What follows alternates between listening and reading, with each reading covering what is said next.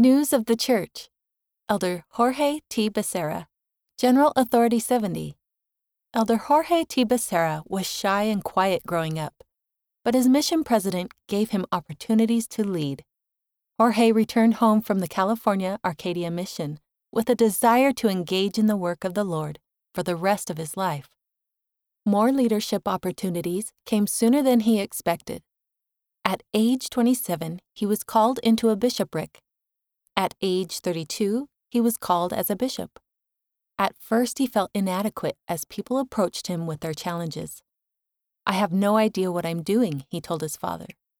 His father's reply taught him a powerful lesson, reminded him of his mission president's faith in him, and helped him prepare for future leadership callings, including his calling as a stake president at age 37.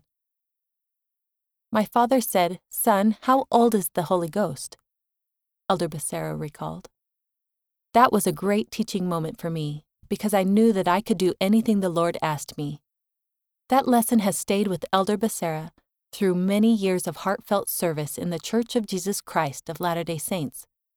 Jorge Eduardo Torres Becerra was born on December 18, 1962, to Juan C. Becerra and Celia T. Becerra in Salt Lake City, Utah, USA, where he was raised.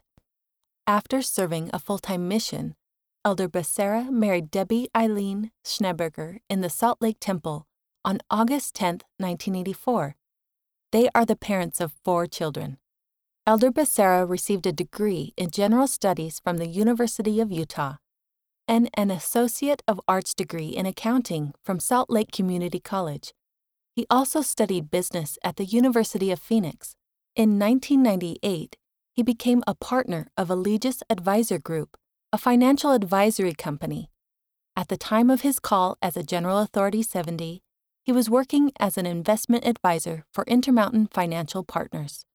Elder Becerra has served as a Ward Young Men President, Counselor in a Mission Presidency, Counselor in a Branch Presidency, Seminary Teacher, Counselor in a Bishopric, Bishop, Stake President, and President of the California Arcadia Mission. At the time of his call, he was serving as an Area 70.